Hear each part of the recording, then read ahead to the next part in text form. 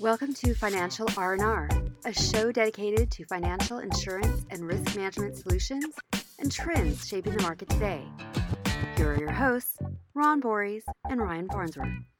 Welcome, everyone. I'm Ron Borys. I'm here with Ryan Farnsworth, and this is the Financial R&R. Today's topic is mergers and acquisitions in the financial services space. Ryan and I are thrilled to have a first-timer on the Financial R&R, Jacob Borth, one of our senior leaders in our M&A practice who focuses on transactional risk-type products. So, Jacob, thanks for joining us today, and we're looking forward to having a great conversation with you. Oh, this is fantastic, guys. Thanks very much for having me. I feel like maybe a little bit overdue, but really welcome the opportunity to talk this afternoon. So thanks. Well, Jacob, it's great to have you. And I know a lot of our clients, especially in the private equity world, are thinking that it's long overdue for a softer market generally, not just on the financial lines that we see in the management professional liability lines, but also in the representations and warranties insurance marketplace. Maybe talk about just where we are with the marketplace right now, and then we'll dive into what's important to our listeners. Yeah, so I think one of the things that we certainly want to hit on here today is the rep and warranty market overall. More and more deals are being facilitated with rep and warranty insurance, meaning more and more rep and warranty policies are being placed as a percentage against the overall M&A market. And we say as much despite 2022 and 2023 kind of unquestionably being slower M&A years. That being said, this is evidenced by insurers' continued profitability with the rep and warranty marketplace, as well as the continued capital that pours into this space. So again, I think in short, what we're seeing are more and more insurers who have piled into this space, certainly over the last 3 to 5 years, but more specifically to the last 24 months, really the intersection of a slowdown in deals and more insurers has created for a market that is undeniably soft.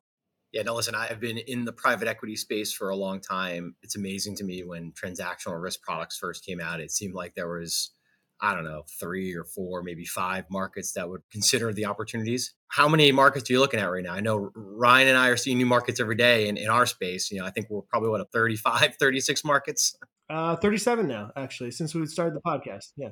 Yeah, no, and Ron, you hit the nail on the head. I think if you go back even just a short handful of years specific to rep and warranty insurance for financial institutions, you'd maybe be looking at 3 upwards of 5 maximum. Right now, I would confidently say that the number of insurers who we could get quotes on any given deal would easily triple for this industry class. It's not just a soft marketplace that's driving insurer interest in this. I do think that with a maturation of the product and more experienced underwriters and more experienced M&A individuals coming into the space, that has also led us to more interest in the industry class. But you're absolutely right. And I do think that, again, on any given one opportunity, we would very much expect 10, 15 quotes from the insurance marketplace on any financial services deal.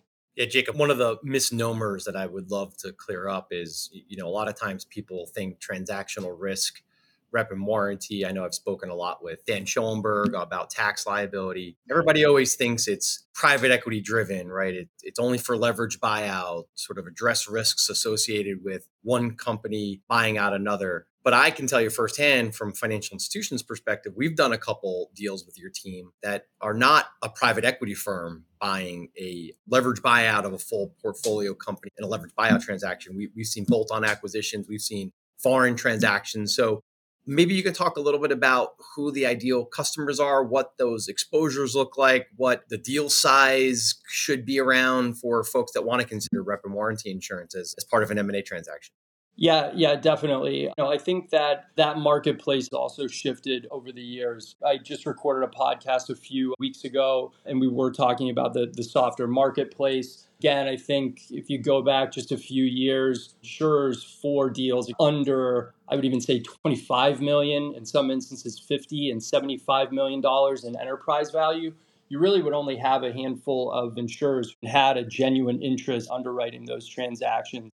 As the market stands in December of 2023, again, on any particular deal, we would easily get 10 plus, 15 plus quotes on any one deal. That being said, I do think that the lion's share of the deals that we're seeing, while we are very much focused on middle market, the lion's share of the deals that we're seeing are north of $50 million in enterprise value or purchase price up to a couple $1 billion. So while you're absolutely right, Ron, again, that private equity is unquestionably a mainstay and unquestionably a driver for our product, certainly in financial institutions who aren't PE backed. We've seen more and more transactions, and we've seen the marketplace shift there as well. Specific to working with your group, I've worked on RIA transactions with a purchase price of $7 million. Put an asterisk next to that one. That one's a little bit of an outlier, admittedly. But again, $7 million all the way up to $2.5 billion for a wealth manager deal that we did a few years back. I mean, it's no different than what we do every day with all of our clients, which is try to help them find the more rewarding way to manage risk, right? And what's the most efficient way to transfer risk? What's the most efficient way to manage risk with an insurance marketplace? As I think about all of those options that are out there, Jacob, I mean, what goes into underwriting these placements? And is there anything that buyers can do to differentiate themselves or their transaction with the underwriters? Another great question, guys. I don't think it'll come as any surprise. First and foremost for me is really being out ahead of the process and having an experienced broker who can talk the talk and walk the walk for this industry class. I think you would be hard pressed to find a lot of brokers who necessarily know the difference between a hedge fund manager, a registered investment advisor, a wealth manager, a proprietary trader, et cetera. And I think that's where the marriage of our two groups is really a strong suit for Alliant and a strong suit for our clients. To better answer your question, Ryan, for me, that always comes down to the level of due diligence that the buyer is willing to conduct and getting reputable third parties engaged early to diligence the transaction in all material areas. So your capitalization documents, of course, your legal and compliance matters, obviously SEC, Department of Justice to right on down the line for financial institutions. Network security and cyber and IT is nauseatingly at the tip of everybody's tongue, but that's the reality. Diligencing all those areas is all the more important. And when an underwriter in our space sees that the buyer or the insured is asking the right questions and covering off those areas, it really makes the process that much smoother, and it really gives the underwriters that much more comfort in what they're actually insuring. Yeah, that's great, Jacob. Really helpful. I guess one of the other things that I think would be helpful to clear up for some of our listeners is obviously most of our customers who approach us with a transactional risk opportunity probably purchase some other products, right? Whether it's D&O, EPL, cyber, so on and so forth. How does the rep and warranty insurance supplement, interact? Do you need to have those coverages in place? Can you talk a little bit about the interplay between the rep and warranty contract and other coverages that the firm may have either pre-close or post-close? Yeah, definitely. And that is one of the $1 million questions that every rep and warranty underwriter will be asking through the normal course of underlying meeting. What underlying insurance does the target company have in place pre-transaction closing? And what will the post-close insurance program look like? So to the extent that there are holes in the, selfishly for the three of us, the D&O, E&O, cyber, employment practices liability, of course, to the extent that there are holes in those coverages, the insurer is going to want to see that, okay, there is a hole, but is it being remediated, right? So there may be an issue with the target company's risk management program. What are we doing to address that? Rep and warranty insurers, Ron, and this goes back a little bit to the softer marketplace where we're at, a lot of them would only sit excess and no broader than any existing professional liability policy. That has somewhat gone away, both as a function of the brokerage community pushing, as well as the marketplace being a little softer. So that absolutely is one of the main questions that those insurers will ask. And again, I think that kind of makes it all the more important to have a comprehensive risk management approach, not only to your day-to-day insurance program, but as our clients are going through a transaction. That's super helpful. Thank you, Jacob, because a reps warranty policy should be independent of itself and be able to underwrite to the risks that are being contemplated within the policy and gain that contract certainty. And I always thought it was a bit of an overreach by the insurers to try to indicate that coverage would somehow be subjective to other policies that were negotiated, perhaps even by other brokers and in other situations. So it's good to see that the policy is becoming more aligned with the actual risk that's being underwritten and priced for.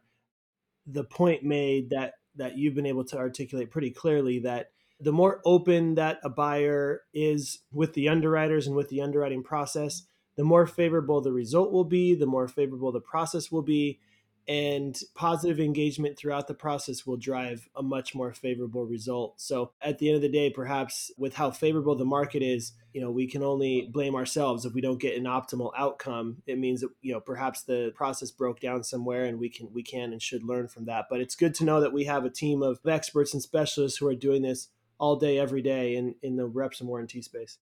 Yeah, and our team is a pretty cohesive unit. All of us on the transactional team have upwards of 10 years of either insurance or M&A experience, or both. The bulk of the rep and warranty team and tax team were former underwriters, as an example, as well as former corporate attorneys as well. I think that's boded well for our group, and not only having the experience and the solidarity to work through a deal in real time, but also understanding M&A and talking to our clients and understanding what actually is being purchased and how they operate in a particular industry class.